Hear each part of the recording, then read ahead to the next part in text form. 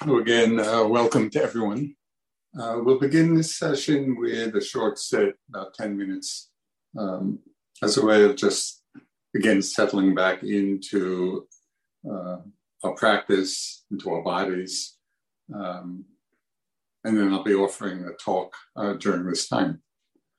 So take a comfortable meditative posture. Relaxed, but not casual. Maybe begin by taking a few deep breaths. This is a way of settling into and inhabiting the body.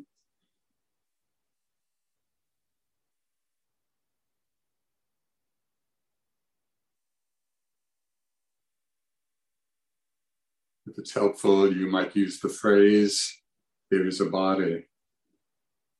This is a way of guiding the attention, the awareness into the feeling of the whole body sitting.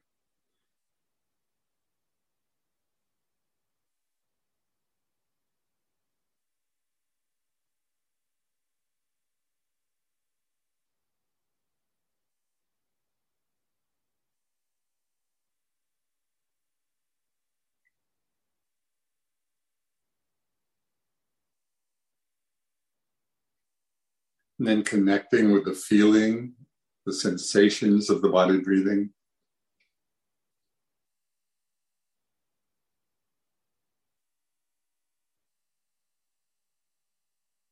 With the intention to feel each breath, each half breath from beginning to end. So it's reminding oneself to steady the attention in a relaxed way. And letting each breath manifest just as it does without controlling or wanting it to be a certain way. It's just feeling each breath as it comes, as it goes.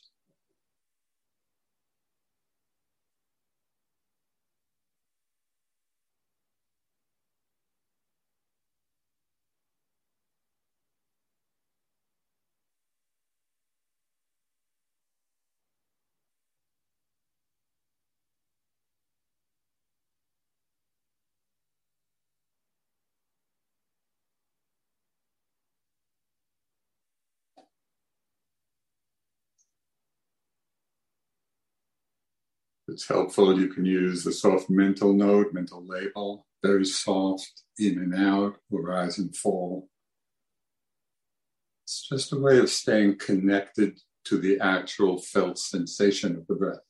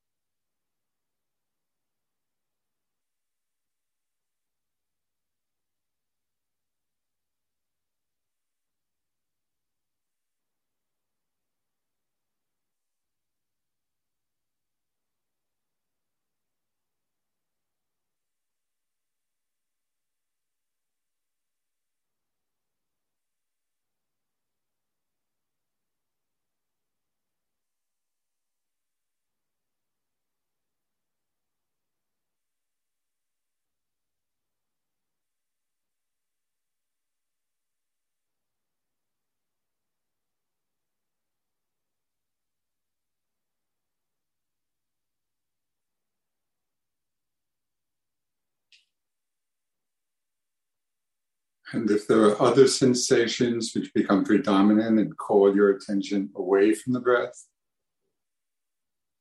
open to and become mindful of those sensations. Sometimes pleasant, sometimes unpleasant, whatever they may be, to simply become aware of them, to feel them, to notice their changing nature. And when they're no longer compelling, to Again, return to the feeling of the whole body, the breath.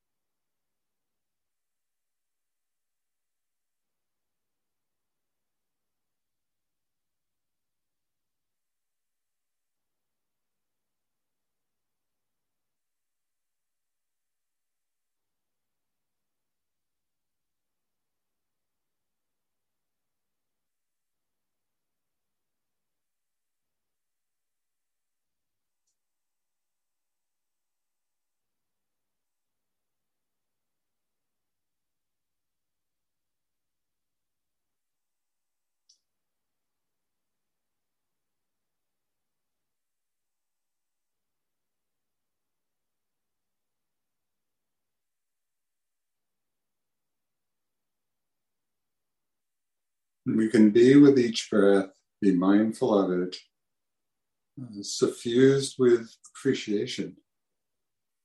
Each breath is giving us life. So can we appreciate that with every breath we take?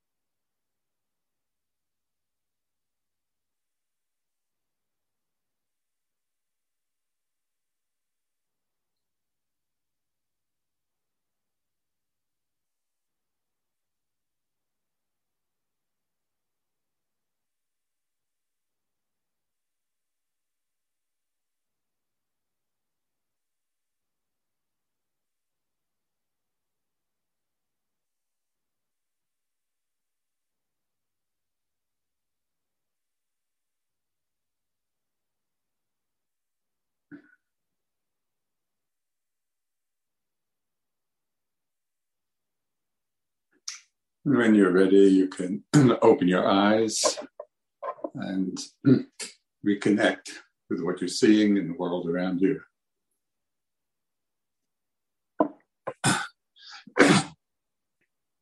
So today, I would like to speak about one quality of mind that plays a critical role in the happiness in our daily lives, but also in the unfolding of our practice for awakening. And from one perspective, we could say that the whole path rests on the maturing of this one quality. And that is the mental factor of equanimity. Now, equanimity is the English translation of the Pali word upekkha. And it refers to one of what in the Buddhist psychology is called the universal beautiful qualities. So that itself is a wonderful category. universal, beautiful qualities, which means that equanimity and the others arise in every wholesome mind state. So equanimity is always present in the wholesome states of mind. Qualities such as confidence, and mindfulness, and non-greed, and non-hatred, and pliability of mind. And there are many of these universal, beautiful qualities. And what's important to understand about all of them is that these wholesome, beautiful, universal qualities create happiness in our lives. They are the source. They what constitutes the happiness that we can experience and find in our lives. So equanimity is one of these beautiful universals. And it's described as a neutrality of mind. Bhikkhu Bodhi, the great American translator of the Buddhist texts, he said upekkha could be literally translated into English as there in the middleness. So this is a little bit of an awkward English phrase, but it may conjure up for you some aspects of it. There in the middleness. It's the quality in the mind of evenness, of impartiality. And when it's highly developed, it becomes the basis for an unshakable balance of mind. But we need to take a little bit of care, because in understanding the experience of equanimity, we need to take care, because in English, when we speak of neutrality of mind, it might suggest, at least to some people, a feeling of indifference or apathy or of being disengaged from life. Oh, the mind is just neutral. But all of these, whether it's indifference or apathy or disengagement, they are what are called the near enemies of equanimity, because they are really unwholesome imitations of it. As we explore how equanimity manifests in our lives, in the many ways that it does, we see that it is not indifference at all, but rather a spacious impartiality. We begin to understand why equanimity is called a beautiful state of mind, and it would be hard to overestimate its importance. So even though it's not spoken of perhaps as much as mind states like wisdom or love or compassion, equanimity has an equally powerful role, in the unfolding of our lives, the unfolding of our path. So the first way we can experience the cool, restful quality of equanimity is in the peace and balance it can bring to our daily lives. Things that I think we would all appreciate. Each one of us, as you know, is touched by what the Buddha called the 8 great vicissitudes of life. And it's a great phrase, the great vicissitudes, or we might say the great winds of change that blow continually through our lives. These are the endlessly changing conditions that affect us all, of gain and loss, praise and blame, fame and disrepute, pleasure and pain. So these are the kinds of changes that are continually arising in the course of our lives as they unfold. Now, when equanimity is developed, we ride these inevitable waves with balance and with ease. And without it, without equanimity, in the face of all of these inevitable changes, we are simply tossed about and often crashing into the changing conditions of our lives. And so right there, we can see the potential for equanimity to create a much greater space of easefulness, as we navigate our lives in the world. So we can see the play of gain and loss in so many different aspects. We can feel their effect whenever we're invested in or attached to a particular outcome, or in any situation, when we're taking something to be I or mine. If we're attached to a particular outcome, I think it's a setup often for frustration or difficulty or unease, because we are not ultimately in complete control of how things unfold. Lots of different forces in the world contribute to how things happen. So we can do our part with our aspiration, with our hopes. But if we're attached to the outcome, then if it doesn't happen as we wish, it's going to be the source of difficulty, of challenge, of unhappiness.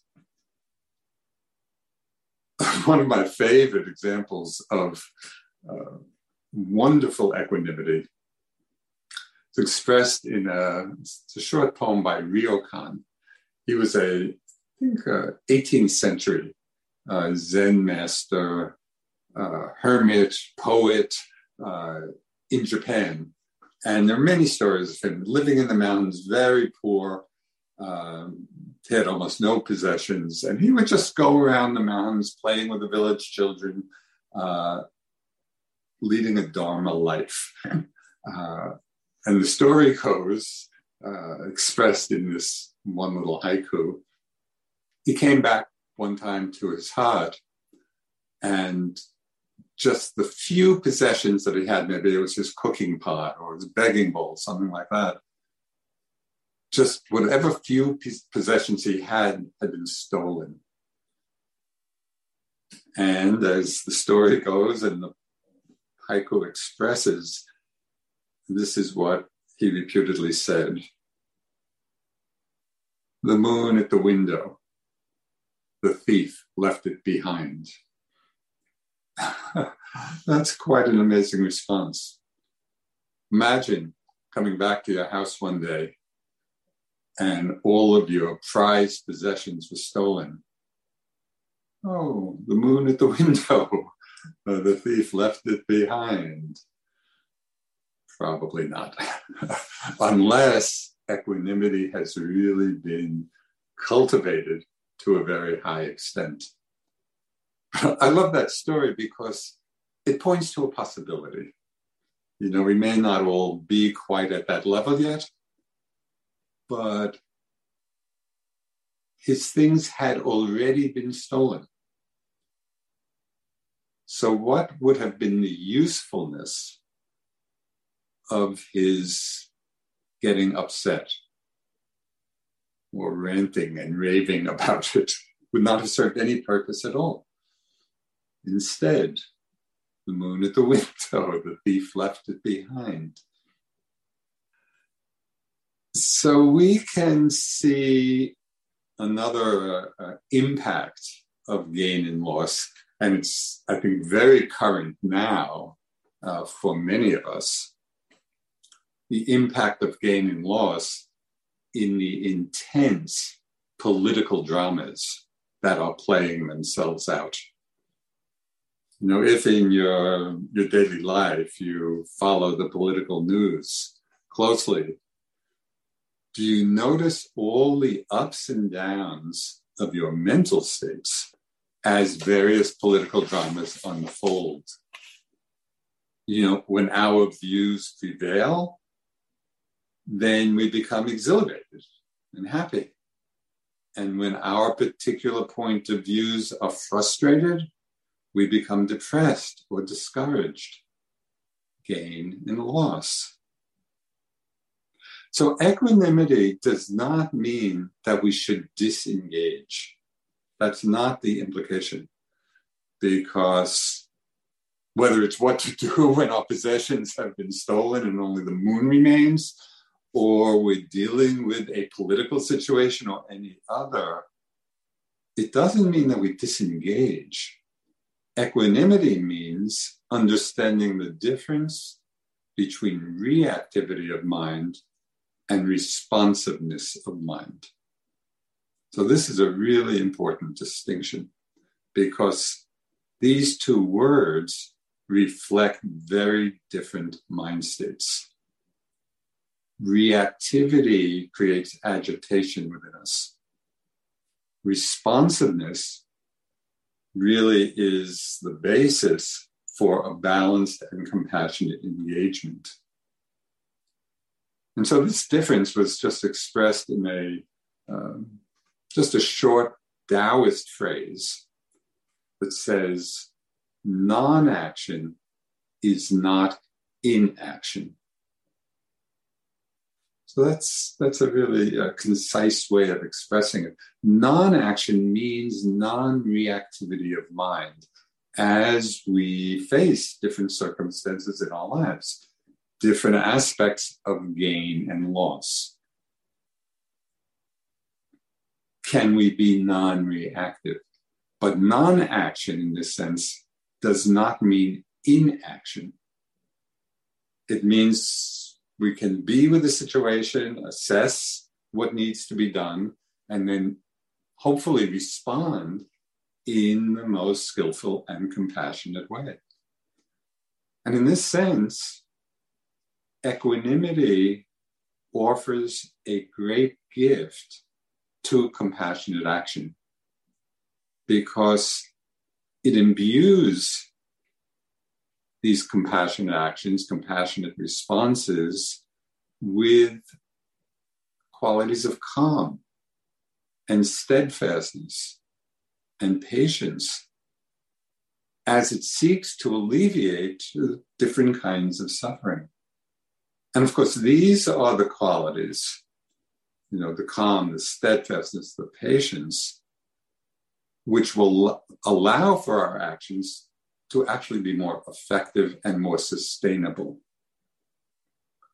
One Zen master called these qualities of constancy and patience the long enduring mind. And it's that quality of steadiness in the face of changing conditions. And this is precisely the quality that equanimity fosters and nurtures within us. We can also see gain and loss and how it affects us right here on a meditation retreat. We have a calm, concentrated sitting. The thought may come, oh, now I've got it. My practice is going to be like this from now on. We expect it to stay. We expect the next sitting to be just like this one was. But the next sitting or the next day, maybe our meditation, the mind is restless and the body is uncomfortable and we're bored. Loss. Thoughts come. What did I do wrong? How did I lose it? I must not be a good meditator. Gain and loss. If we're reactive, we're just tossed about by these reactions. If we have developed to some extent equanimity, then we realize that these changes are a natural part, whether it's of our meditation practice, and as you know, it goes through a lot of ups and downs. It's not linear in one direction. It's more like, if you're familiar with the representation of a sine curve, which goes up and down and up and down, but the slope of the curve is going up if we persevere. gain and loss, untempered by equanimity, by balance, by being in the middleness, keeps us in servitude to the inevitably changing conditions of our lives. Okay, so this is the first pair of the vicissitudes, gain and loss. And so we want to take these inevitable changes as part of our practice, particularly being mindful of how we're relating to them. Are we relating with reactivity? And if so, we should notice that and be mindful of that. Are we relating to them with equanimity, with balance, with impartiality? So we can also notice next pair of vicissitudes, praise and blame. And this can become very clear. Notice how you feel when somebody praises you.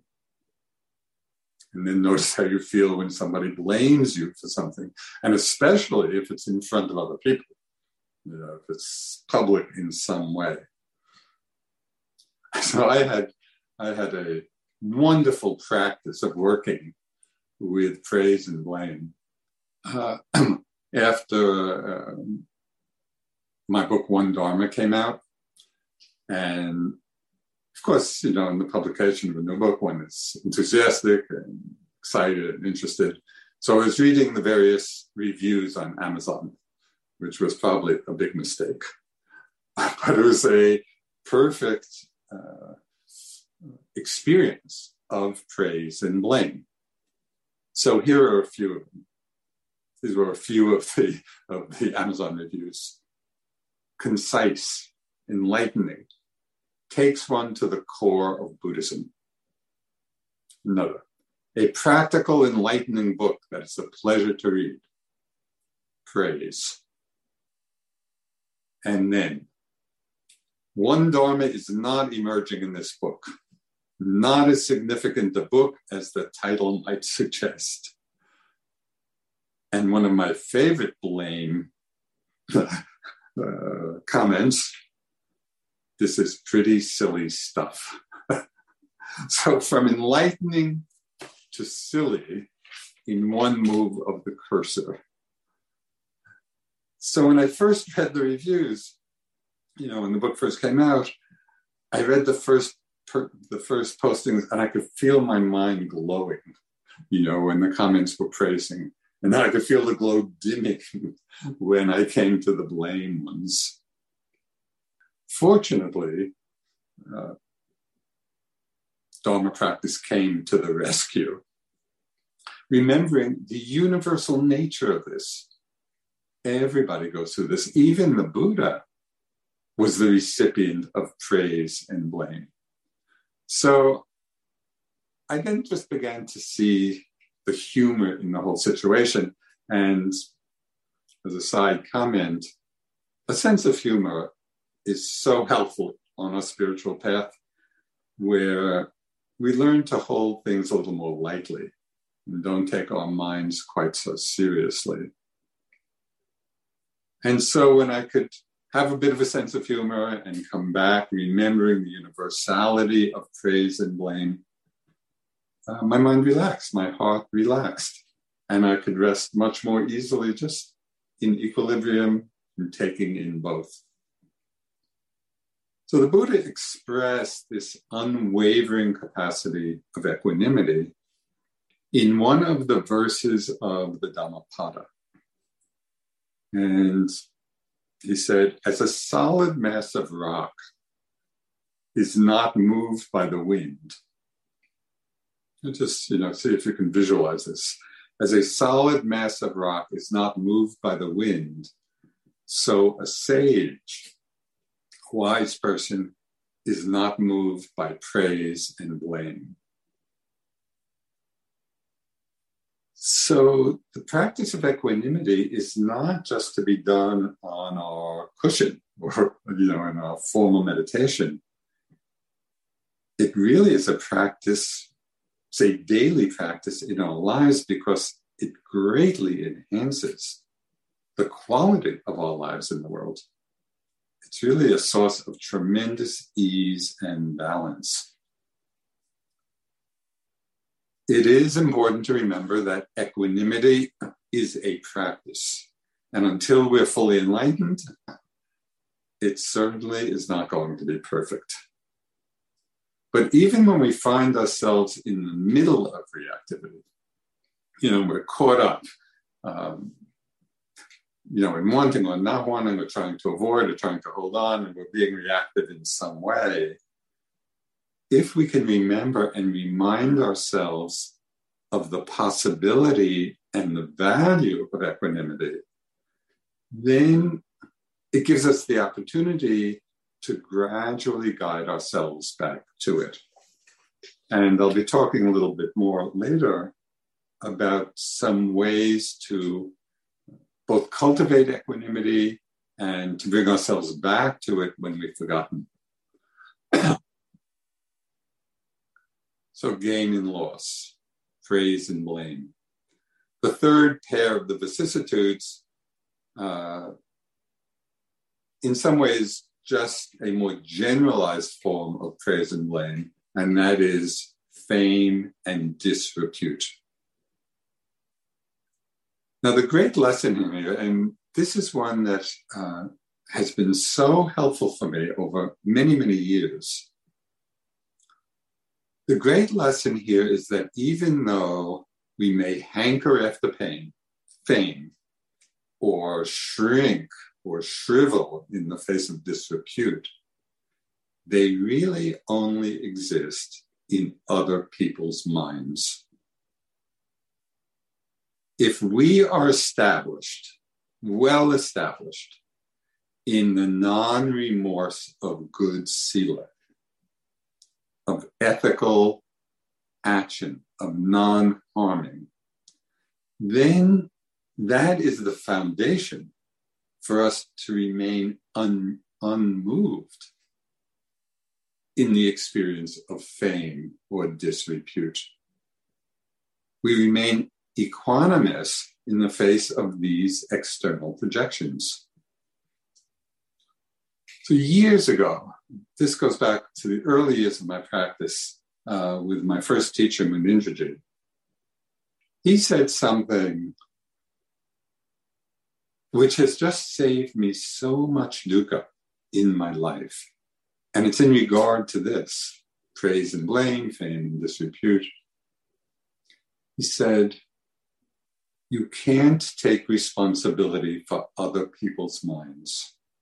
You can take responsibility for your own. That was so freeing because it made me realize that we don't have control over what other people are thinking or feeling. That's going to depend on their own experience, their own conditioning. We can't take responsibility for that. They have to take responsibility for their own minds. And likewise, in acknowledging that we can't take responsibility for other people's minds, we realize we do have to take responsibility for our own. And that's why to remain equanimous in the face of praise and blame and fame and disrepute, the importance of having confidence in the wholesomeness of our own mind states, and our own commitment to sila and to non-harming, because that is the condition for non-remorse in our lives.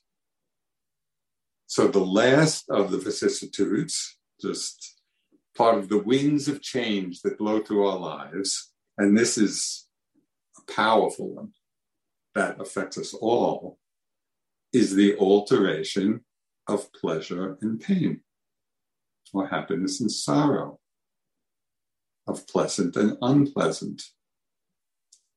For most of us, there is a deep, we might almost say, almost hardwired conditioning in the mind to want and to hold on to what's pleasant and to avoid what's unpleasant.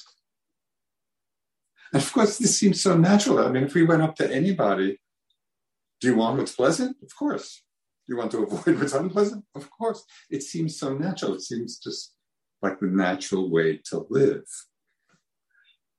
And because of that, and because this is how it's commonly understood, we rarely investigate this conditioning, or explore other possibilities. There's a Burmese teacher, wonderful teacher, Sayadaw U Tejaniya, who has been teaching in recent years in the West and has a wonderful approach to practice and a wonderful way of communicating the Dharma.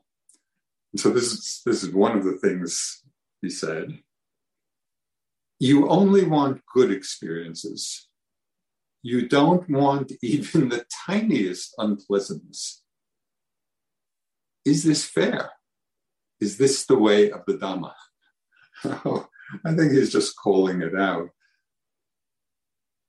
That this alternation of pleasure and pain, pleasantness or unpleasantness, this is simply the nature of life. There's no one who experiences only pleasant things. And I think there's no one who experiences only unpleasant things. But because of our deep-seated conditioning to want to hold on to the pleasant and to want to avoid the unpleasant, it's precisely this reactivity that powers the roller coaster of hope and fear in our lives. And so we're just living with this kind of agitating energy of always hoping for what's pleasant and fearing what's unpleasant.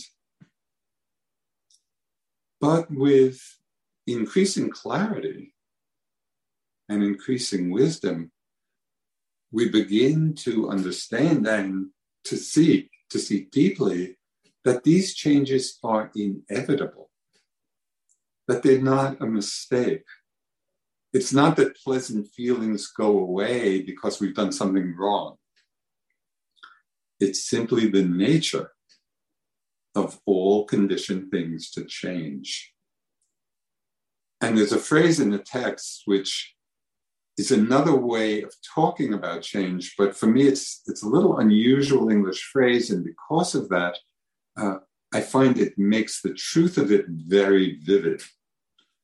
And the phrase that is found often in the text, talking about change, that things are always becoming otherwise. Becoming otherwise. Pain becomes pleasure. Pleasure becomes pain. This cycle continually goes on. Everything is becoming otherwise all the time. The Buddha offered a reflection on this in a more macro way, not so much a moment-to-moment way. And he gave such importance to this reflection, he suggested that we actually reflect on this daily. And it's really simple, but it also uncovers some deep conditioning within ourselves. And I saw that very much in myself. So the reflection has to do with reminding ourselves that what has the nature to grow old will grow old. What has the nature to become ill will become ill. And what has the nature to die will die. And here's the main point, and I am not exempt. So I love that tagline. And I am not exempt. Because even though we know the truth, that what has the nature to grow old, ill, and die will do so, it's in the very nature of those experiences. Even knowing that and teaching it for the last 50 years, I can feel deep within myself some subterranean feeling as some of these aspects manifest. Oh, I should be exempt, or thinking that I am exempt and what just happened. I could be going for a walk and all of a sudden, I don't know, maybe my knee starts to hurt, and I can see often my very first reaction, my immediate reaction, oh, what just happened? Why did it happen? And then at this point, very quickly, oh, I'm not exempt. Things are always becoming otherwise. And just that is enough to bring my mind back from this upset reactivity to a place of equanimity. So there are ways, and this reflection is one of them, to really develop this strength within ourselves, because it's reminding ourselves of what is true. Again, from the Buddha, praise and blame, gain and loss, pleasure and sorrow, pleasure and pain, fame and disrepute, come and go like the wind. To be happy, stand like a great tree in the midst of them all. And it's a beautiful image. I mean, if you just think of, a great tree swept by the winds, the wind comes and goes, but a great strong tree can just stay steady in the face of that. So the first type of equanimity is this evenness and composure in the midst of life's changes. There's another whole arena in which we can practice equanimity, and that's as the fourth of the Brahma Viharas.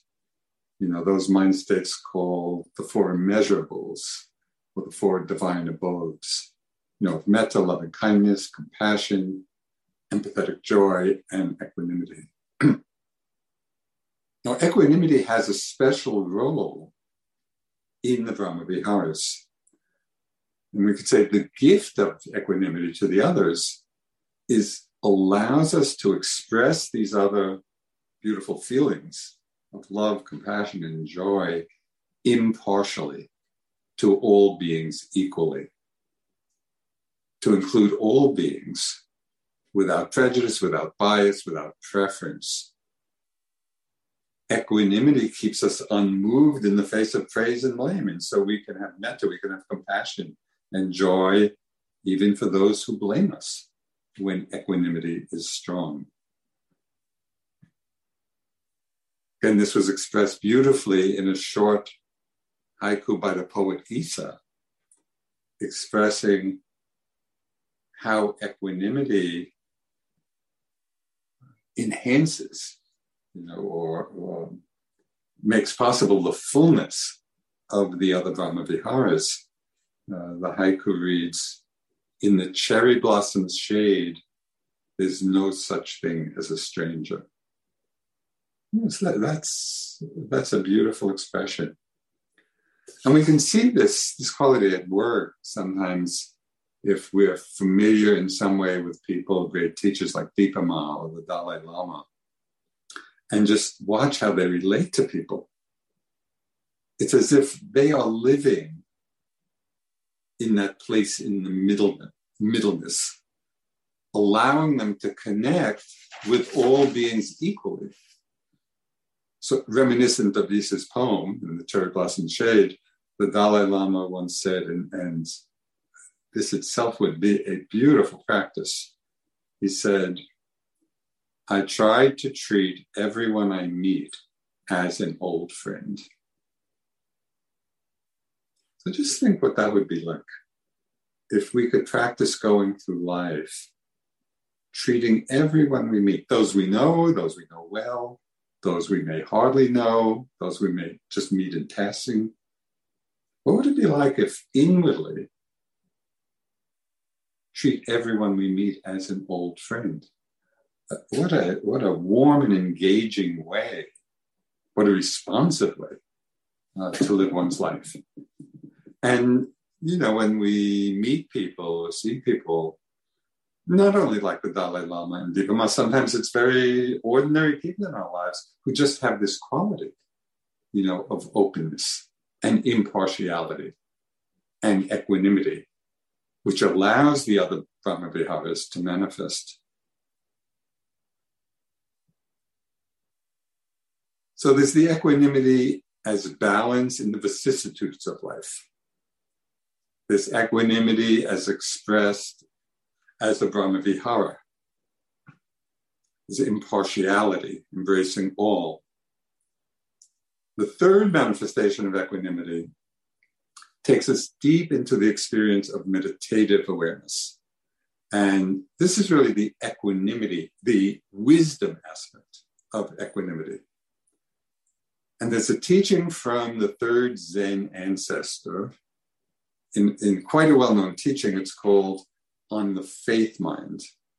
And the first opening lines, it's been translated in many ways, but I think this one will be familiar to many of you, where he says, "The great way is not difficult for those who have no preferences. When attachment and aversion are both absent, everything is clear and undisguised." Okay. The great way, you said the great way of liberation, of awakening, is not difficult for those who have no preferences. When attachment and aversion are both absent, everything is clear and undisguised. So this is really the quality of equanimity, of non-preferential awareness. And this quality of equanimity, in our wisdom practice, supports all of the other factors of enlightenment, of investigation and energy and rapture and calm and concentration. Equanimity is the foundation of them all. And when that's there, when it becomes strong, we begin a deeper and deeper exploration of what the Buddha called the three characteristics of all existence.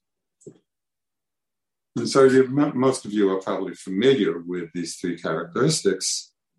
The first of them is the truth of change or impermanence. And we begin to know through our practice not that things change simply on a conceptual level, but we begin to experience it really in a very direct way, seeing the continual arising and passing of different phenomena. And sometimes it's on the macro level, the big changes that are going on in the world and our lives. And sometimes in our meditation, it's on the micro level, where we're really seeing just the momentary arising and passing. And at this point in our practice, we become less concerned with what it is that's arising and more attuned to the process of change. So in a way, we're going from content to process. And there are many stories in the text of people getting enlightened by hearing just this one phrase, which I'm about to say. So this could be your chance. It's very simple, but really take it in. Whatever has the nature to arise will also pass away. Whatever has the nature to arise will also pass away. So this is the universal truth of impermanence. But can you intuit the implications of that teaching? Whatever has the nature to arise will also pass away. Therefore, attachment is simply going to be the cause of suffering in our lives. So what would it be like if we really take that in and apply that teaching in our lives and remember it in our lives? So we also experience the truth of dukkha, that is the unreliable, the ultimately unsatisfying and sometimes painful aspects of conditioned phenomena. And again, all of this is made possible through the power of mindfulness and equanimity, so that we're seeing things clearly and undisguised. So one of the definitions that I recently came across of dukkha, which I really love, and I feel like it just expresses the broadest meaning of that Pali term, dukkha. It was described as the inevitability of unwanted experiences.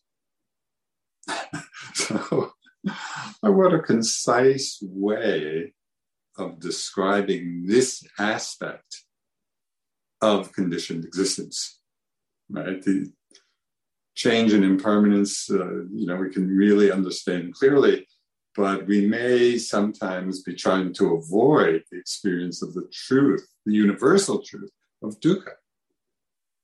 But this short phrase really encapsulates it. The inevitability of unwanted experiences.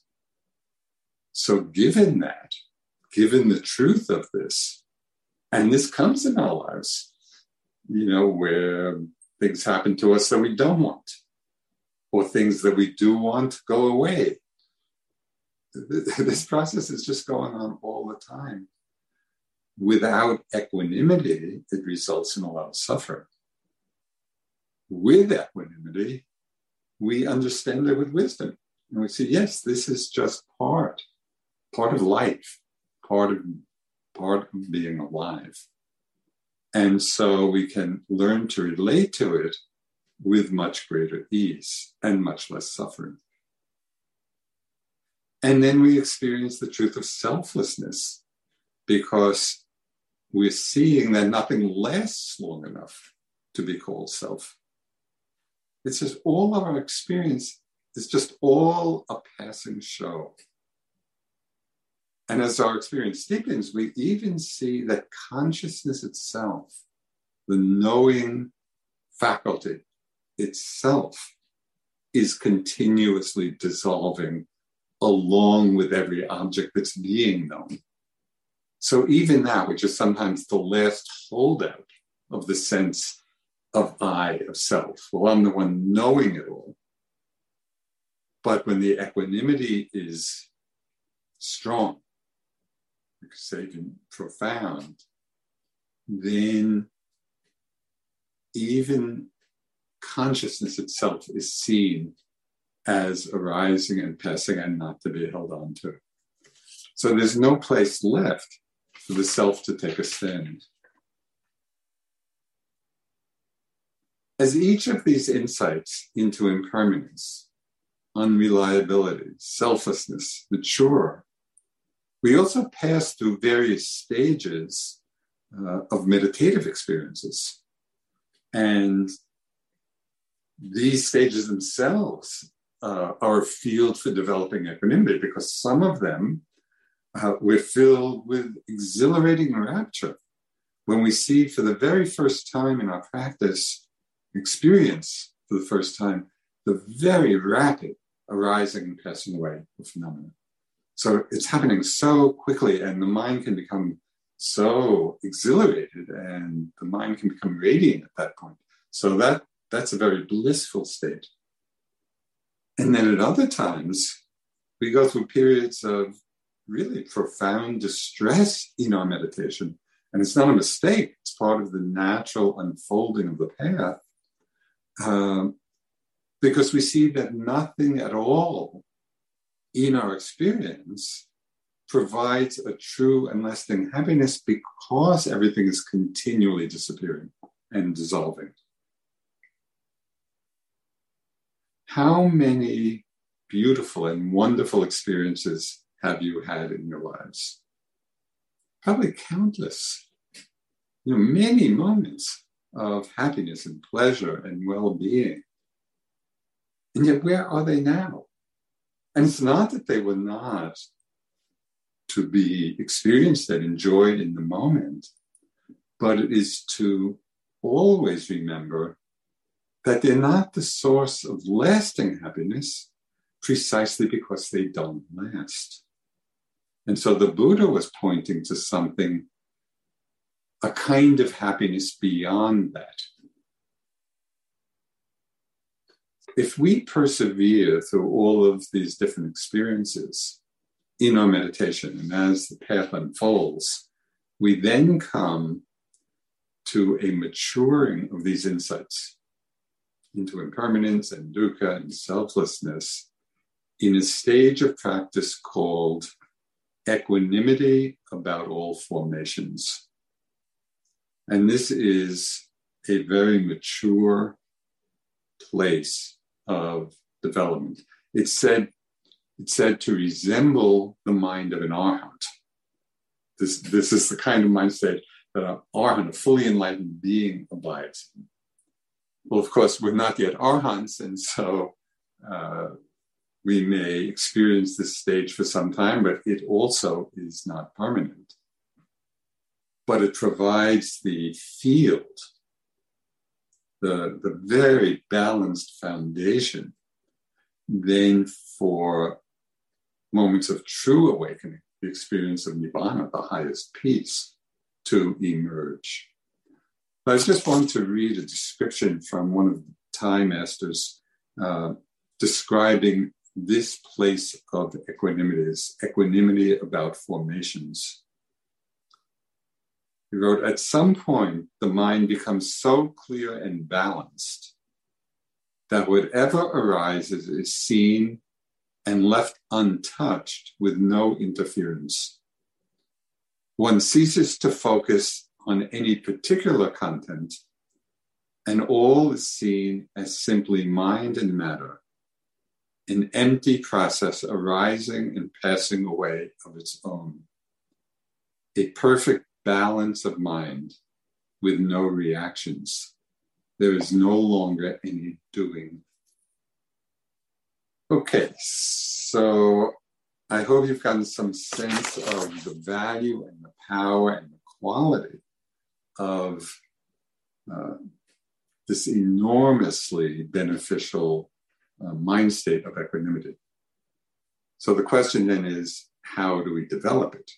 How do we strengthen this incredibly beneficial quality in all of its various manifestations, both in the midst of worldly activities, but also in our meditation practice? So I'll just go through a few suggestions and touch on them briefly. So the great Thai master Ajahn Chah had one example which we can just bring into our lives in so many different circumstances. One time he was talking to a group of his disciples, nuns and monks, and any lay people that were practicing with him at the time. And he held up a cup, like that. So he held up a cup, and he asked, how should you relate to the cup in a wise way? And then he answered, he said, you should relate to the cup as if it's already broken. It so clearly captures both the importance of taking care of the cup in whatever ways appropriate, but also not being attached to it, because at one point or another, it will be already broken. It is going to change. So can we relate to all the aspects of our experience in this way? And again, we can bring in both a profound seriousness about it and also a sense of humor about it. I think that combination can serve us well. Can we treat all experiences as already broken or already gone? Because it will be gone. And so then we can engage in as full a way as possible, in as loving and compassionate a way as possible, enjoying the moment, but without attachment, because we're relating to it as if it's already gone. The cup is already broken.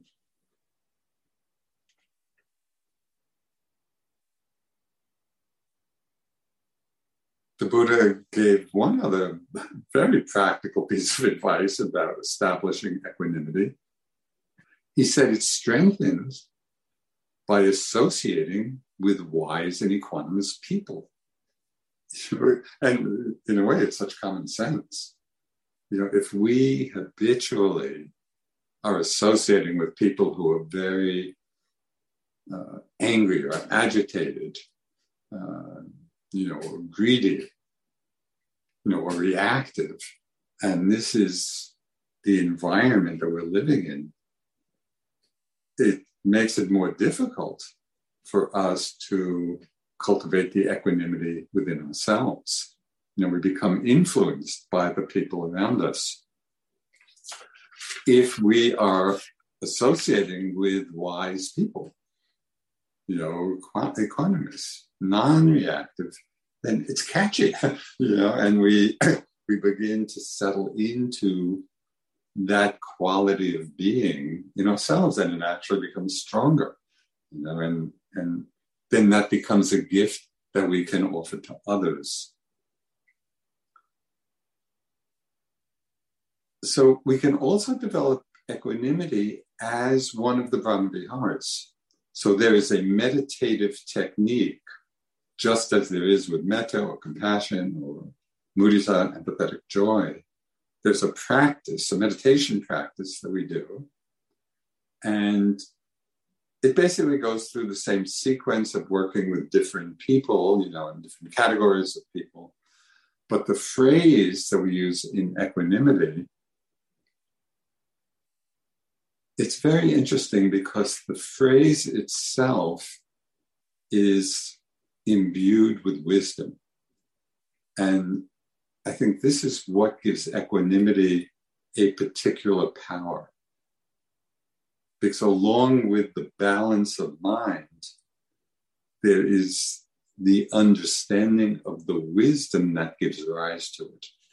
And this comes across a lot in the equanimity meditation. So the phrase is, and I'll use generally people, but we could do it for ourselves, we could do it for particular people, but I'll use the collective noun. People's happiness or unhappiness depends on their actions, not upon my wishes. Just that. It's the realization that we can have the most loving wishes for people's happiness and their well-being. But ultimately, their happiness and well-being depends on their own actions of body, speech, and mind in particular. We can wish, may you be happy. But if people are continuing to cultivate qualities of greed and anger and covetousness and jealousy and envy, we can wish for them to be happy, but their happiness does not depend on our wishes. It depends on what they're cultivating within themselves. And so this phrase of equanimity, this phrase kind of brings about a quality of equanimity so that even as we are cultivating metta and compassion with a genuine wish for their happiness, we can remain equanimous in whatever their situation is, knowing that ultimately their happiness depends upon their own actions. So here again, I want to emphasize that this feeling of equanimity does not imply that we withdraw or we stay disengaged or try to do what we can. And what would be helpful to do it, we try to help them cultivate wholesome actions, of body, speech, and mind, knowing that that's going to be the cause of happiness. So we engage in that way, really with a heart of love and compassion, but at the same time, understanding that ultimately people's happiness or unhappiness depends upon their actions, not upon my wishes. So I have found in doing the Brahma Vihara practice at different times over the years, for extended periods of time, and each one had its own particular flavor and benefit. It was very interesting when I began to do the equanimity meditation and to feel that quality of evenness, of stability, of impartiality, of openness and connectedness, but non-reactivity in my heart or mind. It was just being open, understanding the truth of how things unfold.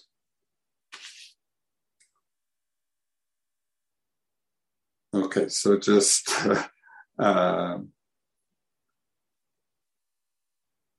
one very simple way of strengthening equanimity. And this is coming back to our meditation practice, our mindfulness practice.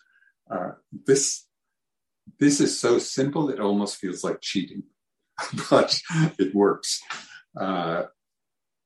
So suppose you're sitting and practicing mindfulness, and this is particularly a function of the tool of mental noting.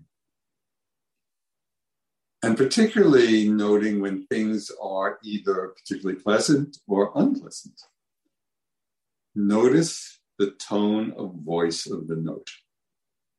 So you're sitting and maybe you begin to feel some pain. Oh, pain, pain, pain, pain. And the note, you can feel the edge of aversion in the tone. Or maybe something pleasant. Oh, pleasant, pleasant, pleasant. And you can feel the enjoyment of it, the seduction of it in the tone of voice. So first, the noting is very helpful in this regard because it's highlighting these reactions in the mind that maybe we wouldn't have even noticed. So the tone of voice will show us, what our state of mind is. And then this is the trick. Simply by changing the tone of voice of the note, it changes our mind state.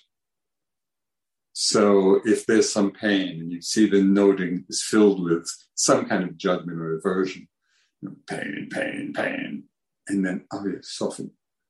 Pain, pain, discomfort.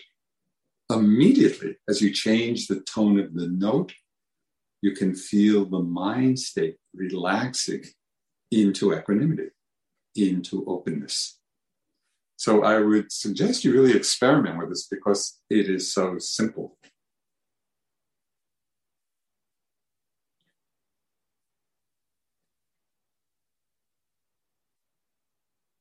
Okay, one last. We're coming to the end, and there's always more to say, but I want to end with one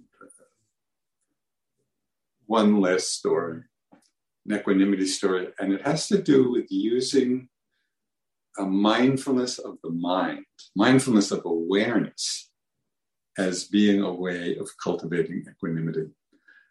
And I just had such an interesting experience of this that it stayed with me and it has become part of my practice. This goes back quite a few years. And I was living here in Barre in Massachusetts. In the wintertime, it's really cold.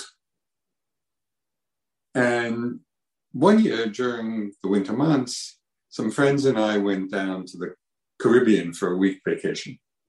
Went down and to a Caribbean island, and it was beautiful. It was like, at every sense door, it was pleasant. Pleasant sight and sound and the warm air and the beautiful ocean. And I would be going around saying, pleasant, pleasant, pleasant. That was very delightful. The week was over, things becoming otherwise, back to Barre, Massachusetts, and it was in the middle of a particularly cold spell. And it was like 20 degrees below Fahrenheit, freezing cold, icy winds. It was so cold it was burning. And I wasn't outside much, but when I did go out, the cold was so intense that it became interesting to me. And so I started just opening as best I could to the intensity of the unpleasantness, of the cold, the burning cold. And what I saw in that moment was so interesting to me, which was that the awareness, the quality of awareness itself did not care whether it was cold and unpleasant or warm and pleasant. Because the function of awareness is to simply know. It's like a clear mirror reflecting whatever comes in front of it, and it's not choosing to reflect this and not that, or preference. It just reflects. The mind, awareness, just knows. And when I saw that, that was so illuminating. And the possibility, at least at times and for moments, of exploring this. Sometimes maybe in intense experiences or maybe, in more moderate ones, but just to become mindful of the knowing aspect of what's happening. Knowing of a sight or a sound or a sensation or smell, whatever it may be. And to explore in some way that quality of knowing that is not affected by pleasant, by unpleasant, by pain, by pleasure. It simply knows. And that is the expression or the manifestation of this beautiful quality of equanimity. So as it develops, as it gets stronger, there's less reactivity to changing circumstances. We know on deeper and deeper levels that whatever has the nature to arise will also pass away. And as the Buddha repeated many times in the Satipatthana Sutta, this discourse on the foundation of mindfulness, and it really sums up, and it's what I'd like to conclude with, it sums up the fruit of our practice and of where our practice is leading and the freedom that's possible through these understandings. So the Buddha said, and again, he repeats it many times in the sutta, said, and one abides independent, not clinging to anything in the world. But just, for me, that just evokes this place of great openness and freedom. And one abides independent, not clinging to anything in the world.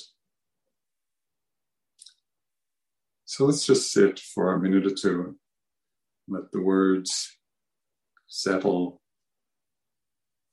come back into the body with mindfulness and equanimity.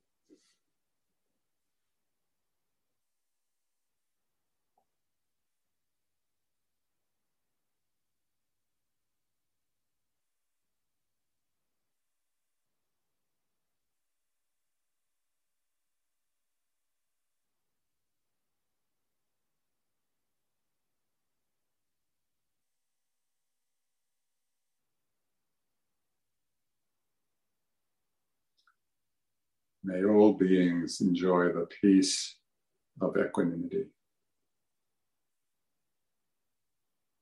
Thank you all. Now there's about 45 minutes for walking practice. And again, I would like to really encourage you to do the walking with equanimity and with commitment and with ease. It's simply, as mentioned the other day, it's simply feeling the movement, the moving, the touching, staying as constant as you can, and as easeful as you can, simply feeling it. And again, seeing if you can distinguish the difference between that sense of observing, which would be from the outside trying to track it, and the sense of feeling the sensations from the inside, which makes the whole endeavor much more easeful and enjoyable. And so many things can arise in the walking, not the least seeing the continually changing nature of your experience. So have a good rest of the day, and I'll see you tomorrow. Thank you. Thank you for listening. To learn how you can support the teachers and Dharma Seed, please visit dharmaseed.org/donate.